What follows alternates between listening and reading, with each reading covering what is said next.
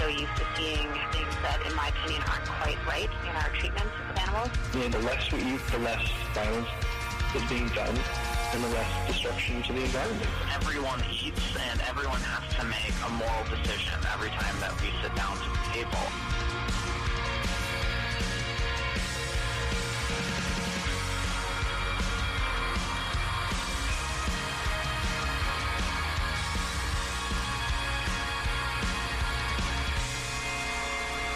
Welcome to the Animal Voices radio show, Canada's only radio program on animal advocacy and compassionate living. This is 100.5 FM Co-op Radio, CFRO, in Vancouver, British Columbia, Canada, on unceded Coast Salish territories. Today is Friday, January the 31st, 2020.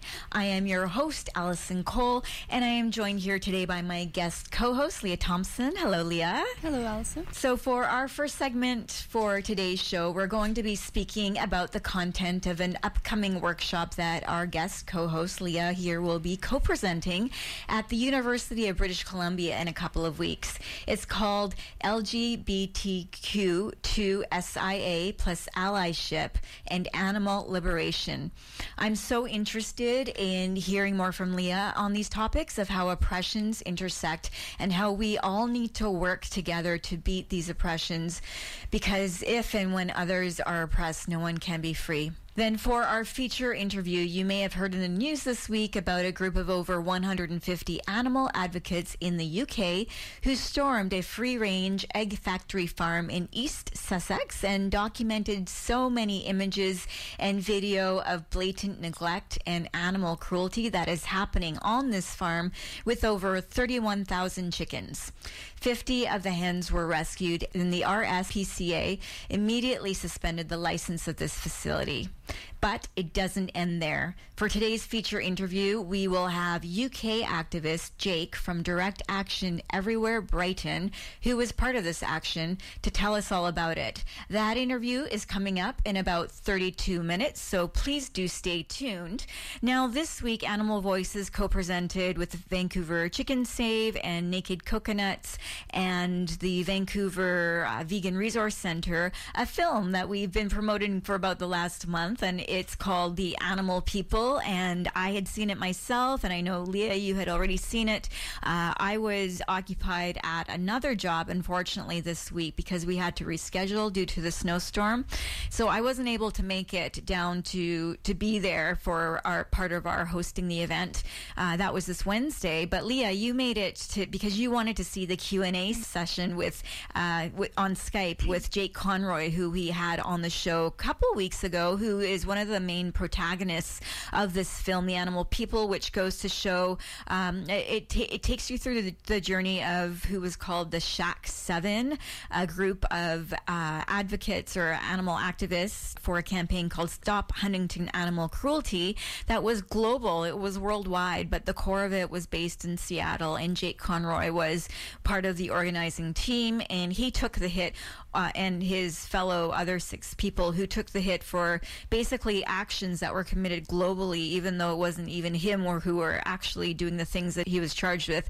So he's out of prison now, has been for a while, can't travel to Canada, so he traveled to us by Skype, and he has a persona online called The Cranky Vegan, which you might know him as on YouTube and on Facebook and Instagram, and he spends every Thursday he spends 3 minutes or more basically giving his input on various topics within the animal rights movement and how he feels like, having had all this experience from the 90s and the early 2000s before going to prison and just campaigning on, and so he gives it his advice on how people are doing now in campaigning and what he thinks of just different parts of the veganism coming into the movement and becoming so mainstream.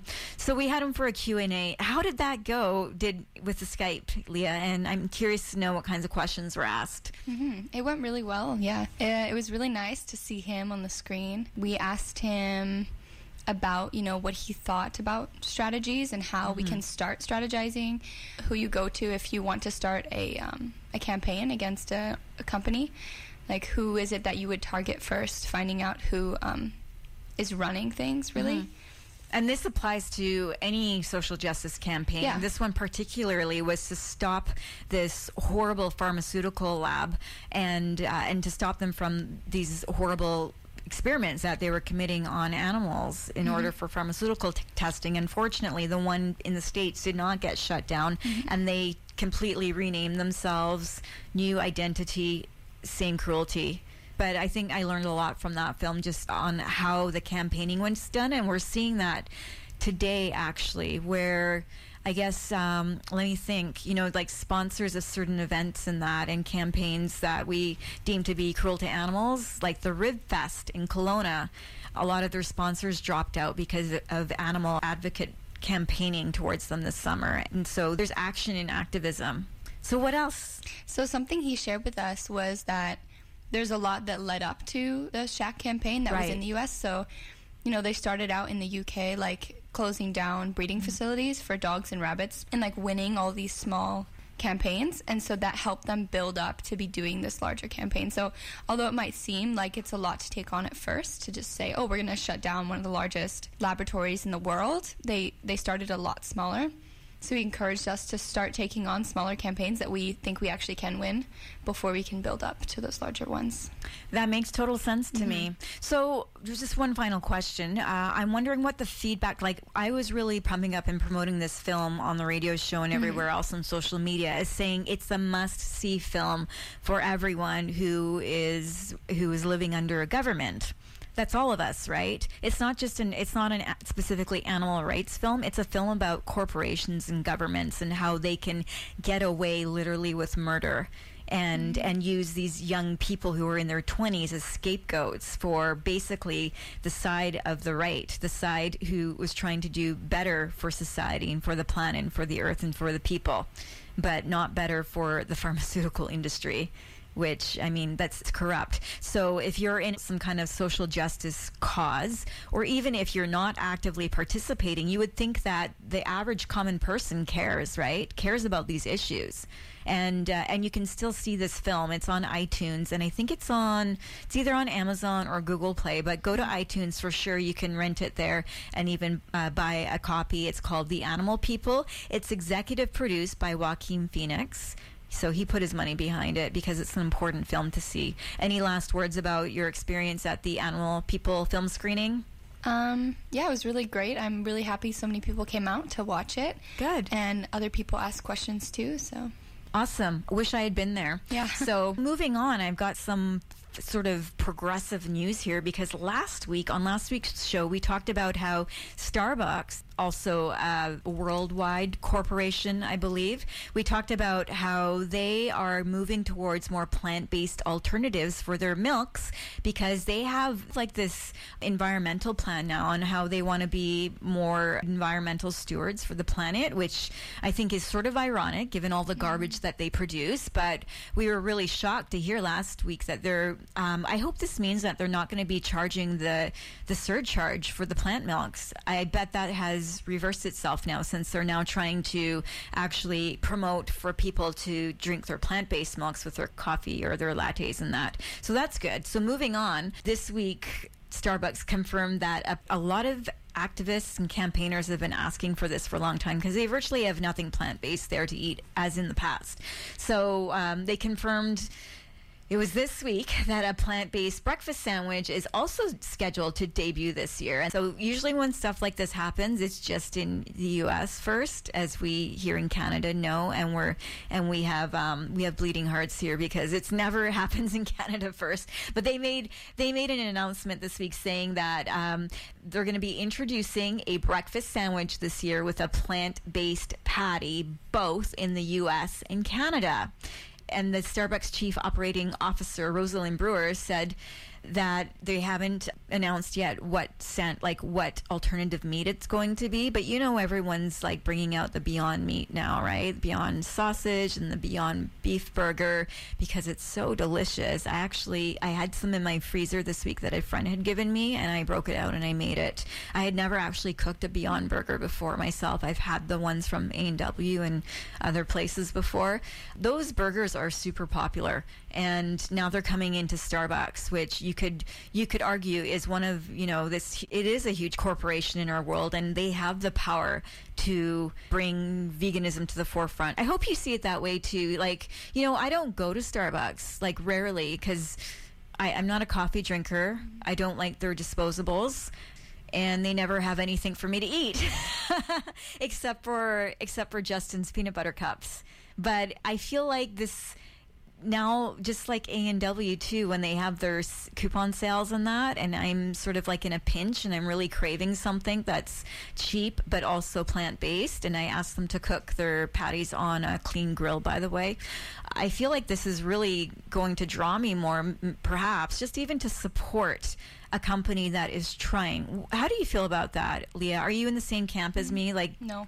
No. So what's your opinion on these large companies and fast food places and chain restaurants bringing out more vegan options?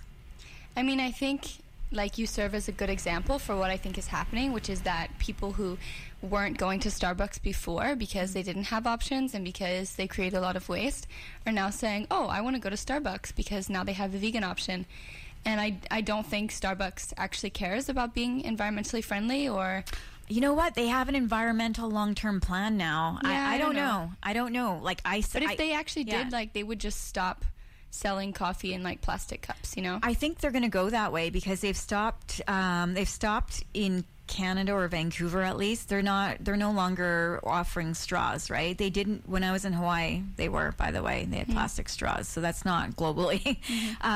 I feel like the next step, and they're just not making it public. They wrote down that they have a long-term environmental plan.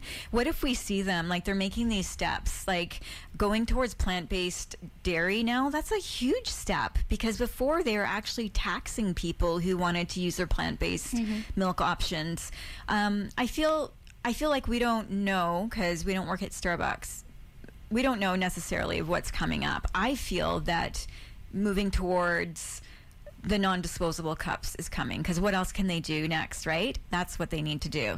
Yeah, but I don't think they're doing it because they want to. I think they're doing it because that's what people want, and it's going to make the money. Like, it's demand. They want to make money. Yeah. So and as you said, supply and demand. So therefore, they want to. They're a business, right? Right, but I don't think it's true to say that Starbucks is like an environmentally friendly corporation. I don't know if any corporations are environmentally friendly. I didn't say that. I just said that they have an environmental plan to try to be more environmentally friendly. So they already exist. They're not just going to shut down because we're not very environmentally friendly. No, they're a business and they're motivated to make money, right? So they're making changes as an already existing business. As for new businesses coming up, we're seeing like these zero waste businesses slowly popping up, right? Which I think is amazing. To me, it's more on a higher scale than I would have guessed or would have thought, because I hadn't really realized that zero waste is becoming. It's not just in Vancouver where we have this little movement, which is where I've learned about it myself, but it's actually worldwide. And I think, of course, new businesses need to grasp more zero waste, and for the existing ones that are, here already, like Starbucks, they're going to see that they're going to need to catch up with what the new businesses are coming up with. Okay, so I want to talk briefly about something that has to do with our feature interview. So we're going to be speaking about free-range egg factory farms, as was in the news this week in the UK in East Sussex. I've been told that that's by near London. So in case people who are listening don't know, just people who are listening at work or in their car or whatever, this is often a fact that I tell people while I'm doing street outreach that they don't understand, and why a primary reason why I don't support the egg industry and thus don't eat eggs is because what happens to the baby male chicks in this process, because only females are of use to the egg industry. So even if you're thinking that the eggs I buy are organic, they're raised in open pastures, they're raised free range or free run, or any of those keywords that sort of draw people in to think that they're doing something good when they're consuming these eggs. Even if that's the case and you're okay with that, are you okay with the fact that all one day born chicks that are born into hatcheries, they're all separated from female and male genders, and the males don't have it that great. I don't know if they have it better than the females because neither gender has it that great. But the males, what happens to them is that they're shredded in a grinder most often on their first day. And it's a horrible sight. I'm sure you've seen images of that, right? We show it when we're doing video outreach at Cubes of Truth downtown. You might see that. And people, when I show that to people, people are shocked. They don't realize that that is what happens to these animals at age 1 day old. And that's reason enough for me, with notwithstanding the organic or free range or free run aspect that you might jump to next, is all baby chicks start in the hatcheries, and half of them are immediately either blended into a macerator, which you can look that up online, or they're I've seen them loaded into dumpsters, into large garbage bags where they're suffocated to death or just left there to die. So news this week, France has said it will ban the controversial but widespread practices of live shredding male chicks and castrating piglets without anesthesia, in a move cautiously welcomed by animal welfare activists. Some 7 billion male chicks unwanted because they provide neither meat nor eggs are culled around the world every year. Many are ground up alive. Others are gassed, electrocuted, or asphyxiated in plastic bags. So this is an article from The Guardian that I'm reading from. So France will be one of the first countries to ban the mass culling of chicks using any of these methods starting next year. From the end of 2021, nothing will be like it was before, Agriculture Minister Didier Guillaume said on Tuesday in Paris as he announced the measure long demanded by campaigners. So this is one step. Of course, we don't stop here, which is why we have a feature interview about how these animals, these beautiful beings, I should say, are treated in farms that are supposedly humane. So moving on from that, I think we should play the song later. You want to play the song later at the end? Because let's go into your segment, Leah. So you have an event that you just invited me to your event last night, and I first met you during a sort of similar workshop that you had put on, but you're going deeper. So let's hear about this workshop that you're putting on at UBC in a couple of weeks, I think it is. Yes, the workshop is going to be in a week and a half on Tuesday, February 11th. So I'll just read quickly the event description. Sure. It's called LGBTQ2SIA+ Allyship and Animal Liberation. This event will feature a PowerPoint presentation briefly outlining some basic terms and definitions within the LGBTQ2SIA+ umbrella, as well as describe AFCO's multidimensional liberation theory and consistent anti-oppression as frameworks for anti-speciesist and LGBTQ2SIA+ activism. This workshop will engage attendees in conversations about these theories and frameworks, as well as provide examples of queer activists and leaders in the animal rights movement. We will break into smaller groups and read or otherwise absorb the work of these queer anti-speciesist activists, which we can be inspired by and start to have conversations in our diverse communities about consistent anti-oppression. So you'll be co-presenting. Can I ask who you're co-presenting with? Yes, my friend Grace, who is also a co-guest host of Animal Voices show. Nice. She's going to be helping me just get everything going smoothly. And can you remind us what you're studying at UBC? Because it's the University of British Columbia, where you're an undergrad student, because that is part of how you qualify, I guess, to do this talk. Yeah, another long acronym, GRSJ, Gender, Race, Sexuality, and Social Justice. And that's amazing, because when I was at that school 25 years ago, we only had, you could do a degree in women's studies, and there was, I always thought there were maybe about 20 people in that program, being such a large university that it was. Yeah. And I'm so happy that it has transformed and progressed to what you're doing now. I was surprised to hear that when you told me when I first met you. That's awesome. Okay, so can you start by, we're gonna talk about some of the key points that will be covered just in the short time now, then, so that you can learn more about what will be covered at this workshop. I know you said that it's going to be workshop formatted, which is cool. But when I spoke about before, so you're going to speak about leaders in the animal rights movement. Yep. And do you want to give us an example of who some of those are that you're going to speak about? And I know one of them is AFCO, who we had on the show late last year.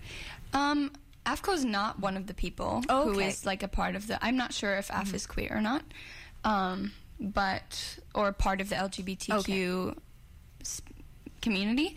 But there are a few people who we will be like reading either a poem of theirs, watching a short speech, looking at their website, looking at a blog post. So some of the people we're going to be looking at are Alice Walker, Patrice Jones, Phoenix Lee, Christopher Sebastian, and Leah Kurtz. Oh, cool. We had Christopher Sebastian on the show about a year and a bit ago. And can you speak a little bit about he's a really great speaker, but you're probably more up to date with than I am on who he is and what message he speaks on. Yeah, so Christopher Sebastian, I'm not sure, it's either Columbia or NYU. I don't want to get it wrong, but he's a lecturer there. And he has a blog. I'm not sure, again, what it's called. It might just be Christopher Sebastian's blog. But he talks a lot about race and sexuality and animal liberation and all these topics in between. And, yeah, he's just a wonderful speaker and thinker. And he is also part of the VGN news team. Oh, okay. I didn't know that. Can you describe what that is? Because it's something that I've only just acquainted myself with recently. So it's a media and news company. Let's see. I think it's just online. It's just on Facebook. And they have like little pop-ups all around the world. So I think they were at, like the VGN team was at one of the UK Veg Fests, and okay, so it's just like a media outlet for vegan news. Cool. And then Patrice Jones, I really love Patrice Jones as well. I've seen them speak quite a few times at AR conferences. Were you I used to go to school in Vermont, and Patrice's sanctuary, Vine Sanctuary, is in Springfield, Vermont. So I've been there twice. Nice. And she came to speak at the school I was at, and I love Patrice. I like her because she's very authoritative, because she's been in this for a long time. She knows what she's speaking about, and you just listen to her. She makes so much sense. What can you tell us a little bit about what you've conveyed from her messages before when she's talked in the past? She's a great advocate for queer people and animal liberation, because she runs an animal sanctuary. Yeah, so Patrice has inspired me a lot. When I first heard, she came to my school and spoke for 2 hours. We had a 2-hour gap, and she spoke for the whole time. And the speech was just called "What I've Learned," and so she told us about her history in different social justice movements, like being bullied as a young LGBTQ person, and then being involved in anti-racist work, and being a teacher, a professor. And then starting her own sanctuary. I think the sanctuary started in Maryland. It was just a bird sanctuary. And then they moved up to Vermont, and it's grown. There's now over 700 rescued farmed animals at the sanctuary in Vermont. And so she's a great speaker, but the other great thing that she does is at the AR conference that we were at this summer. National Conference. The National Animal Rights Conference.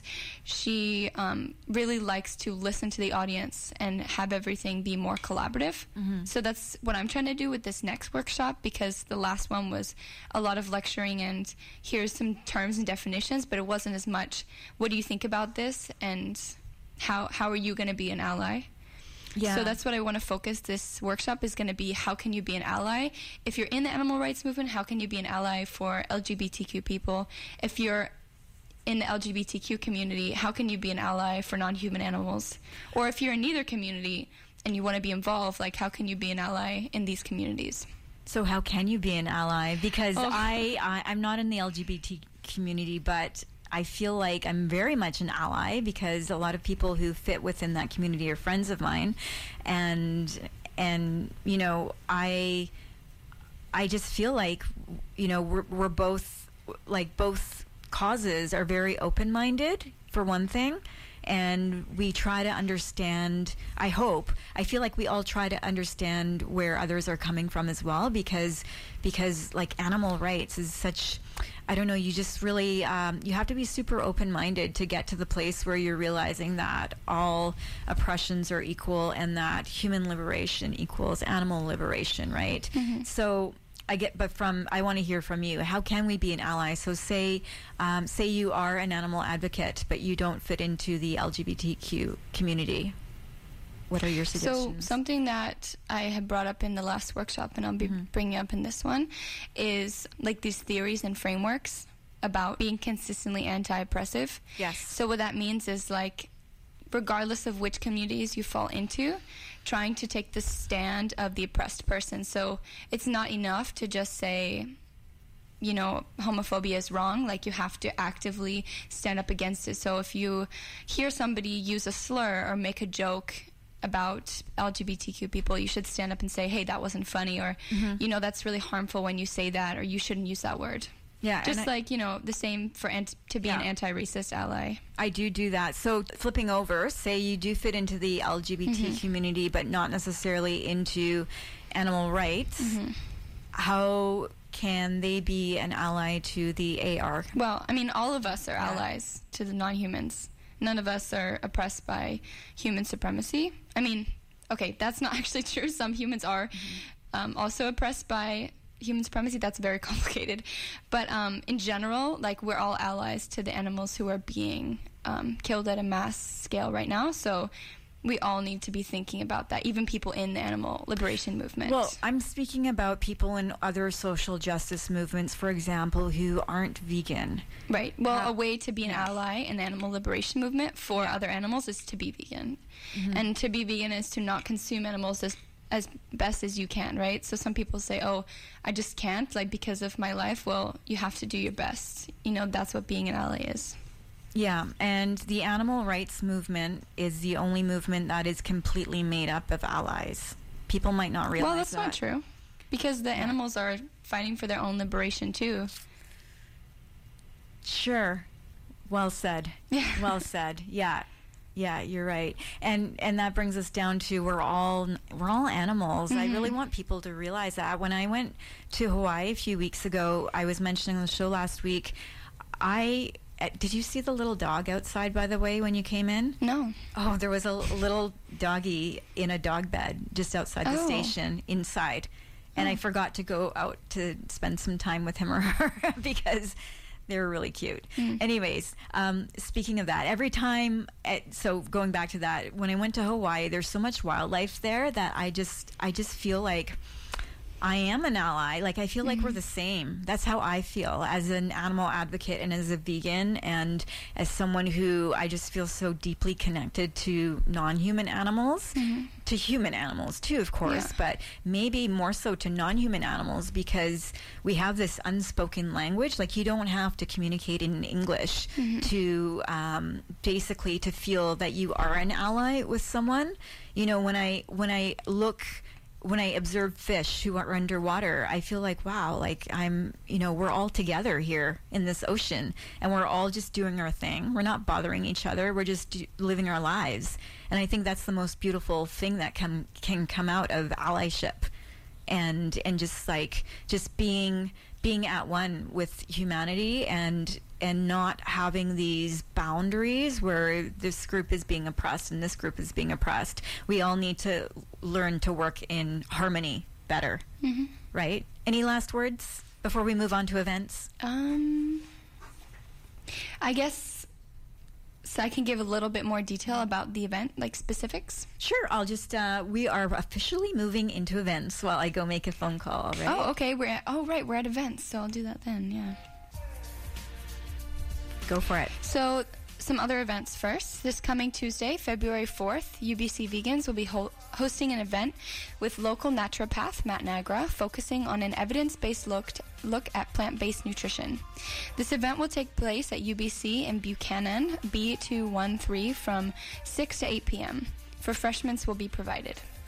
On Wednesday, February 5th, there will be a panel on transformative justice at UBC, focusing on reconciliation and what it means in a Canadian context, and whether it is the ideal framework for making positive change.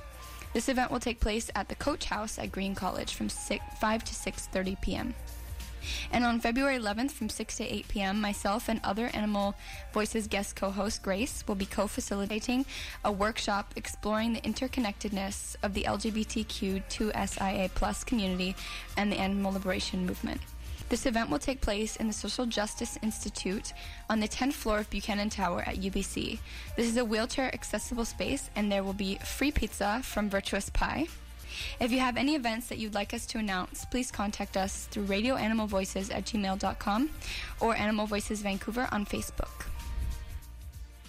So let's talk a little bit more. Did you give the details more about the... Yeah, it was just that there's going to be free pizza at the event from Virtuous Pie. Virtuous Pie. I read that. I'm going.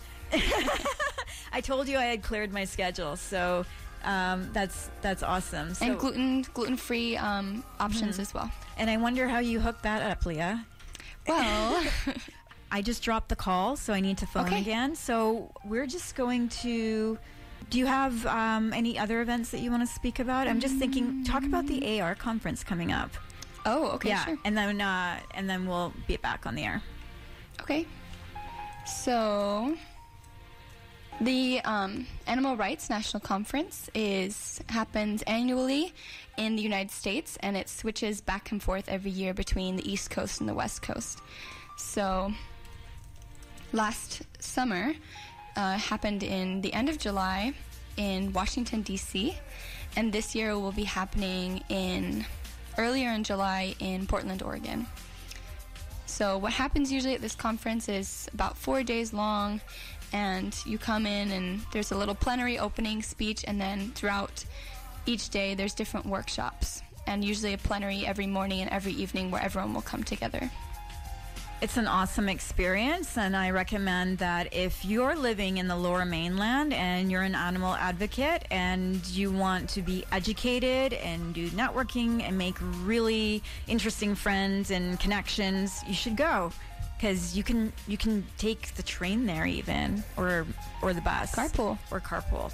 Exactly. So thank you for our events there, and I'm just going to tell everyone you're listening to Co-op Radio here on 100.5 FM, CFRO on unceded Coast Salish territories, and this is the Animal Voices Show.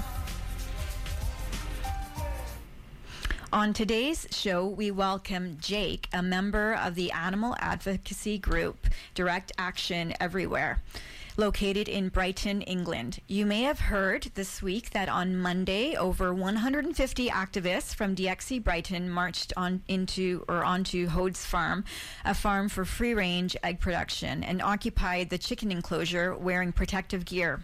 Police arrived soon after but didn't interfere, and the activists later carried out 50 hens to their safety, wishing they could have rescued the 31,000 more who were left in the facility living in some of the poorest and cruel conditions imaginable.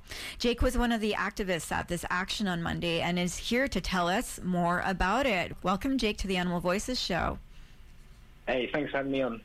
Yes. Well, thanks for coming on the show today to explain to our listeners exactly what really went down at the Hode's Egg Farm this Monday, January 27th, near East Sussex in the United Kingdom. You know, we've been seeing the media across here in Canada, and it's all pretty much mainstream media. We want to get the real story from you. So I know that prior to this farm raid, there had been 6 months of undercover investigations at the farm documenting the conditions that these thousands of chickens were living in as so-called free-range animals. Can you tell us about the prior investigation and what was found during this investigation?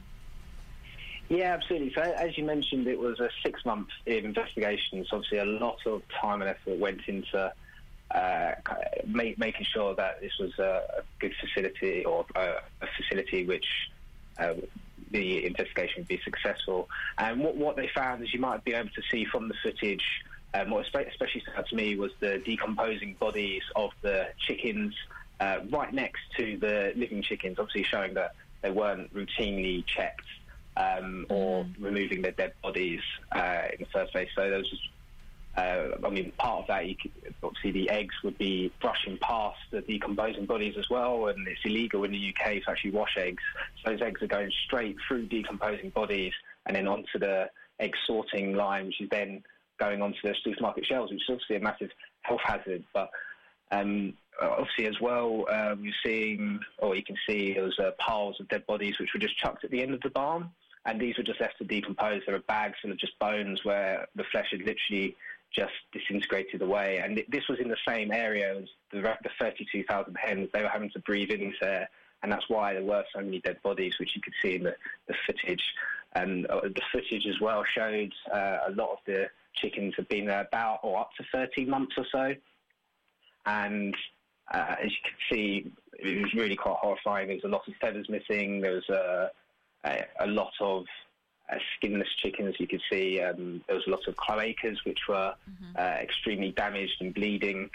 Around the actual egg sorting line, there was basically a swimming pool of putrid egg liquid from where eggs had just come off the line, and they were just left there. They weren't cleaned at all. And this is in the room right next to all the chickens. And you could also notice the lack of floor space, how little space these chickens had. It was effectively just a showcase of what is a symptom of speciesism, to the point where the condition of the chickens matters so little, and it is just a symptom of how far the exploitation has gone of animals. It sounds similar to my experience at the Meet the Victims Canada action last year. It was April 28th, and what you're describing to me, that's sort of what that was discovered as well. A lot of dead bodies that hadn't been picked up, but then when they knew that the SPCA was coming to inspect, they cleaned up a lot, and what we found were all the dead pigs in the dumpsters. So what, I feel like what my experience was might have been similar to your experience being on the farm on Monday, and I would like you to describe that to our listeners. So this Monday morning, you, along with 150 animal advocates, stormed onto the property of the Hodes farm. Can you please describe your personal experience on what transpired exactly at this time, and what were the sights and smells that you experienced? Of course. So when we first accessed the farm, the first thing I noticed was the sound, and this was completely separate. We hadn't gone into the room at all, but it was you could tell there was a huge amount of life behind or wherever the barn was. So the sound was quite deafening, even though the door wasn't even open. And we were confronted with the egg sorting machine, which had this putrid mess around it. There was eggs and blood kind of just strewn across. And it was a pretty gruesome sight, but it's not something I really focused on. I was kind of there for one reason, that was for the animals, so I wanted to get to where they were. So we went through and effectively into the big barn. So this one particular barn had 16,000 chickens in, and as soon as we opened the door, the air was thick with, it was almost like a brown air, where the point where straight away breathing got a little bit harder, where it was so thick.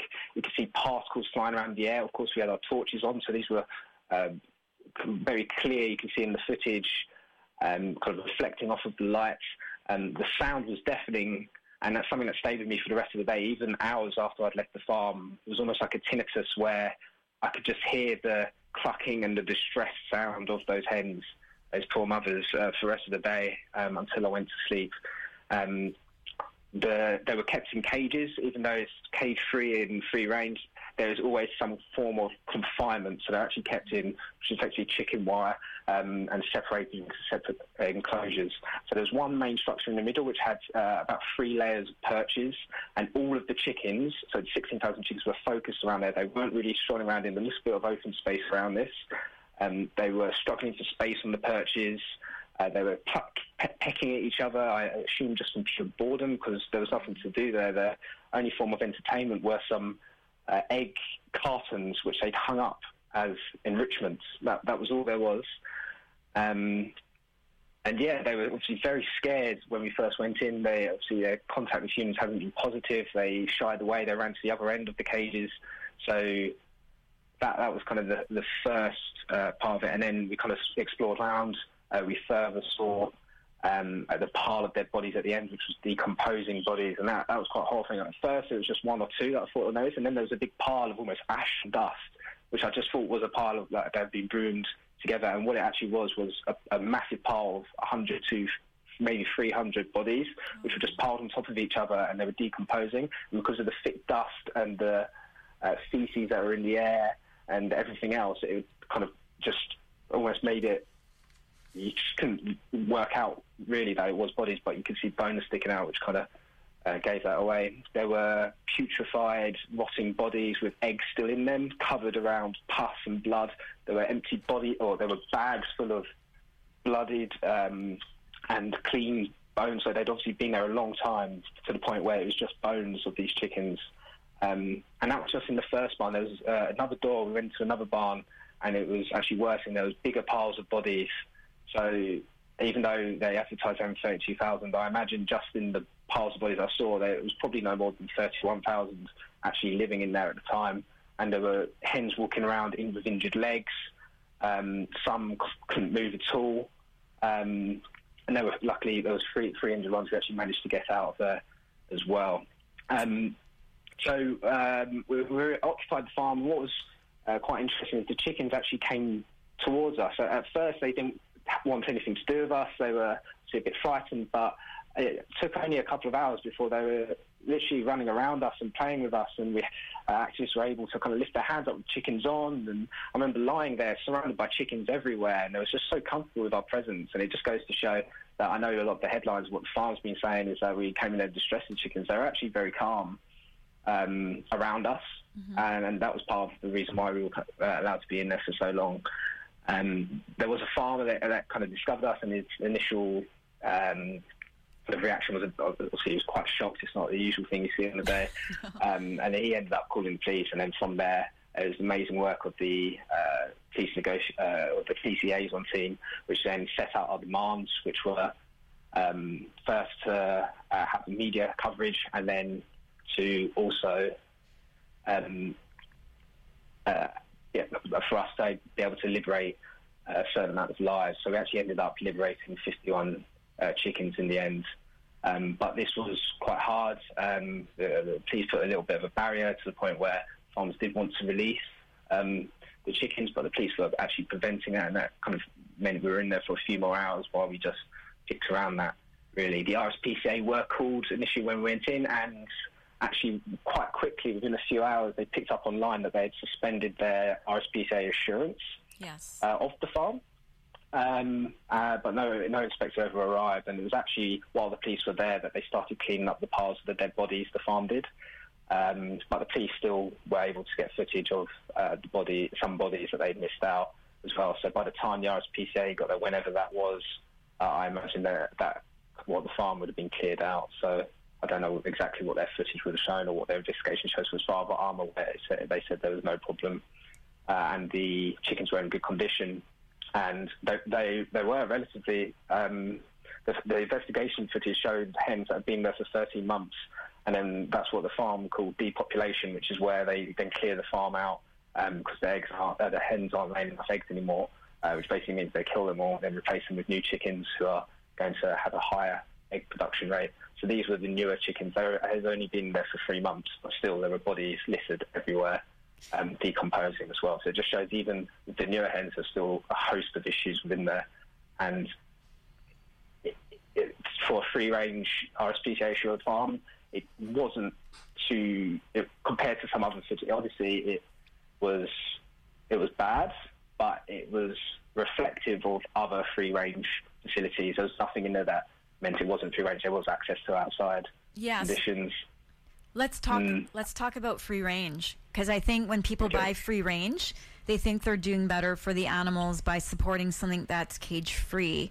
And you went to a free range farm. You said there were enclosures anyways. So do you think that people of Great Britain, that they want to support these kinds of practices of what you have exposed this week? Obviously, like there's so many photos. Like even you're saying that the farm cleaned up the dead bodies, but we can see all these photos on the internet, and there's a video as well of what's really happening there. And same with the victims' action here in Canada, where we infiltrated a hog farm. There was so much camera footage, live video streams, all like hundreds and hundreds of photos, but in the end, our SPCA said that they were fine and there was nothing wrong with the farm. So when I heard the story of what happened in the UK, animal advocates here in Vancouver were applauding that the RSPCA had actually taken away their license. But then I discovered that by a couple of days later they said, no, there's nothing wrong here. We're reenacting the license. But as you have described, there's everything wrong with that facility. They're neglectful. They're abusive. The animals are in terrible, horrible conditions. The RSPCA said that, I guess they said that the animals had adequate or fine feather coverage, but that's not true. So what do you want people of Great Britain to know about these places that are defined as free range and even now have a stamp of approval? What do you want them to know about egg consumption? And I think that veganism is growing and growing in the UK, so I hope that people of the UK are ready for this message to keep moving forward towards veganism. So what is your message basically for the people of your country and of the world, because this has spread with regards to free range, free run? Yeah. So what I'd say is this isn't necessarily a welfare issue, and that's what the RSPCA would make it about. So if they find that there's issues in the way that the chickens are kept, and they say that that is what they care about, I don't think we should focus on that. I think we should focus on the fact that the hens here are being exploited to the point where they're literally bred into existence just so that we can take their eggs, and then when they don't produce enough eggs for us anymore, we kill them. And that would meet every welfare standard. If that is done in the most perfect barn, if the farmers are given belly rubs, if they are organic, it does not matter. That is what will happen. And it is the pure sense of the exploitation which then breeds terrible treatment like what we have videoed. And all free range means is there's a certain amount of space that the chickens get and that they have access that they're outside at certain points of the day. It does not mean anything else. Same with organic, it just means what they are fed. There is no welfare standard which actually gives these animals rights. It does not give them the right to freedom. It does not give them the right to live their lives as they want. As soon as they are born, they are bred into a system which they cannot escape. And seemingly we have been able to liberate some this time. Mm-hmm. But my message would be that these are sentient beings who want to live their life, as do we. They have families. They care about each other, and we force them to we bend them to our will, and that's not something that should be allowed on any farm, whether it's a organic farm or free range. We would never treat any other humans like this, and we should never treat any other sentient life like this. So my message would be, we don't have to eat eggs, we don't have to eat animals, we don't have to use them for anything, we can live without it.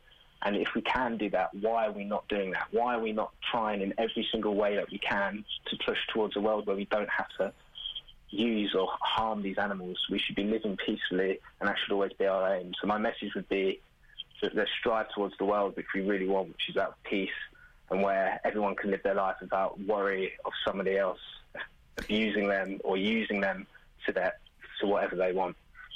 I think that's very well said. And also, I think that anyone seeing those images, whether, if they eat eggs, if they eat meat, I think that they wouldn't agree with it. And that's what I'm hoping is, we are moving towards a more compassionate world, I think, because of investigations like this and open rescues where all this footage is being documented and the images and the video, they don't lie, right? Like, people have to know that this is the truth. So when supermarket companies such as Tesco, which sells these eggs from Hodes, proclaim that they are shocked about the terrible conditions that their eggs are coming from, and that they are suspending all sales of the eggs until the egg factory is deemed to be proper enough to be back in business, is sort of what they said.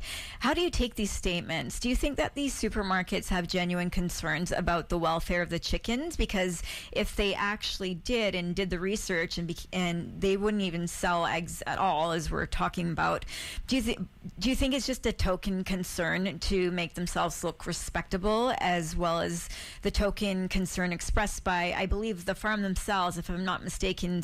Like, what was their reaction? Were they saying like, oh, we didn't know that this was happening at our farm? I can't remember there, but I'm wondering, like, what is your perspective on how these companies, people who profit off this farm, are acting now, saying this is shocking, like this is terrible, we will no longer sell eggs from this facility until the RSPCA gives it the okay.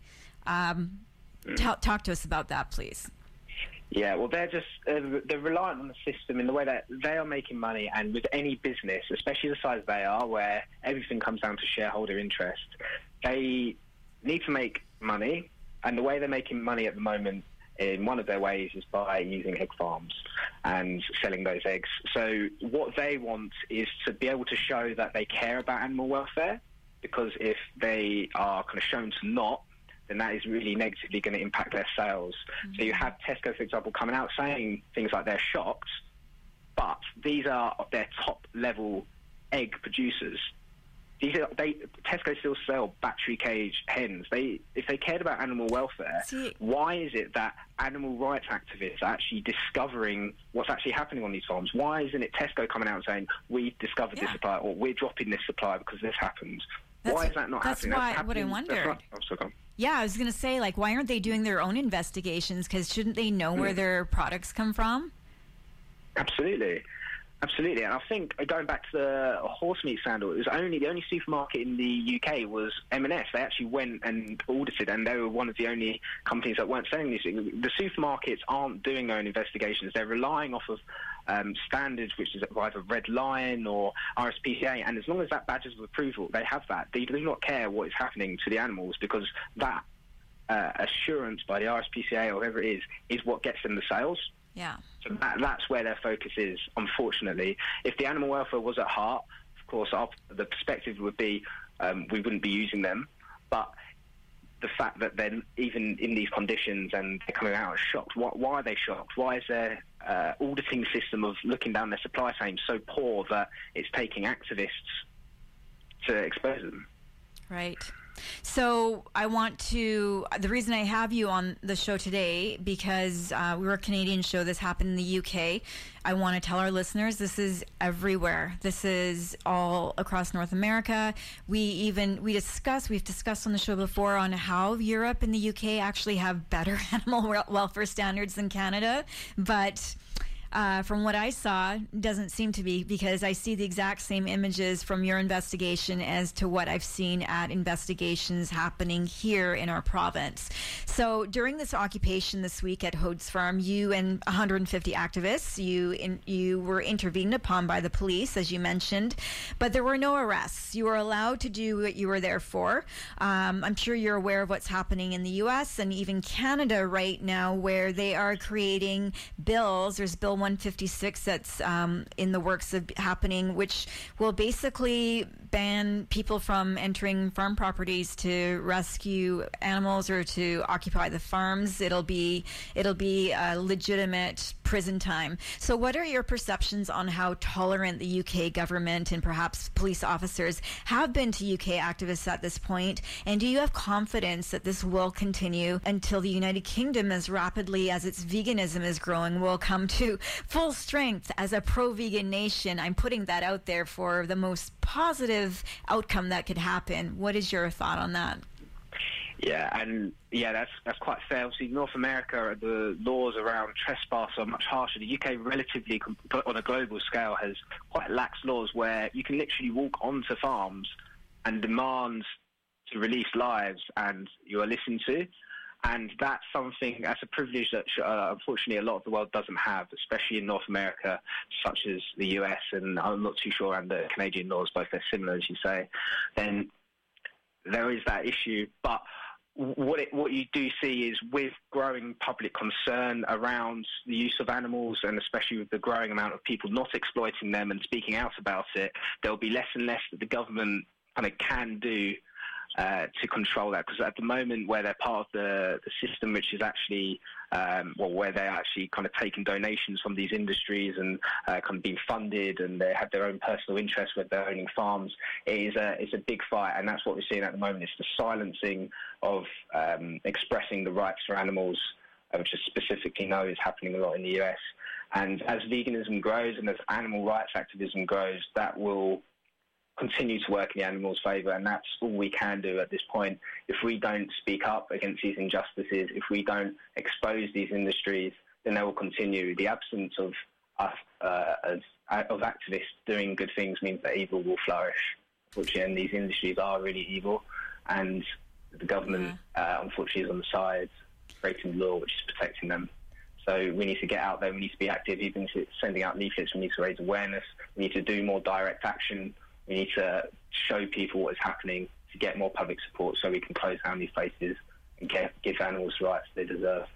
Thank you so much, Jake, from Direct Action Everywhere, Brighton, for sharing your experiences today of the occupation and rescue action that took place at an egg factory farm in England this week. And thank you so much for your wise words of wisdom as well. To find out more about DXC Brighton's animal advocacy work, you can find them on Facebook and on Instagram. Thank you so much, Jake, and have a great day. Thanks very much. You too. You've been listening to Animal Voices here on 100.5 FM, Vancouver Co-op Radio in Vancouver, British Columbia, Canada, unceded Coast Salish territories. Join us next Friday, February 7th, for some more great content. It's going to be a surprise. We here at Animal Voices want to connect with you online. Visit our website, animalvoices.org, where you can stream past shows and download them as podcasts. You can also see our show blog there with detailed links and subscribe to us on iTunes. Stay in touch with us on Facebook and Instagram at Animal Voices Vancouver and on Twitter at Animal Voices YVR. We are also currently looking for more volunteers to help with producing and hosting shows, website maintenance, social media, and more. If you have any of these skills or a willingness to learn and you're passionate about animal advocacy, shoot us an email at radioanimalvoices@gmail.com. Now we'll leave you with the song. Yes, and this song is called 2 Minutes. It's by Canadian artist Sarah May. Thank you for listening to Animal Voices today, and remember to be kind to the animals.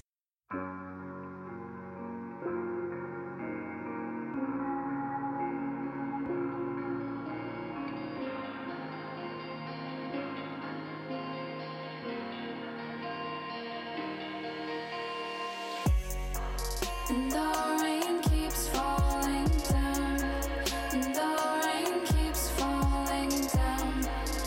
It doesn't make a sound. The rain keeps falling, and the rain keeps falling down, and the rain keeps falling down. It kissed my wounded crown. The rain keeps falling. There is no race we can't win. Turn your face, I can't swim. The future's looking grim. Cover up the pain we're in. We can't stay, we can't stay. So easy to just walk away. The stars come out to play.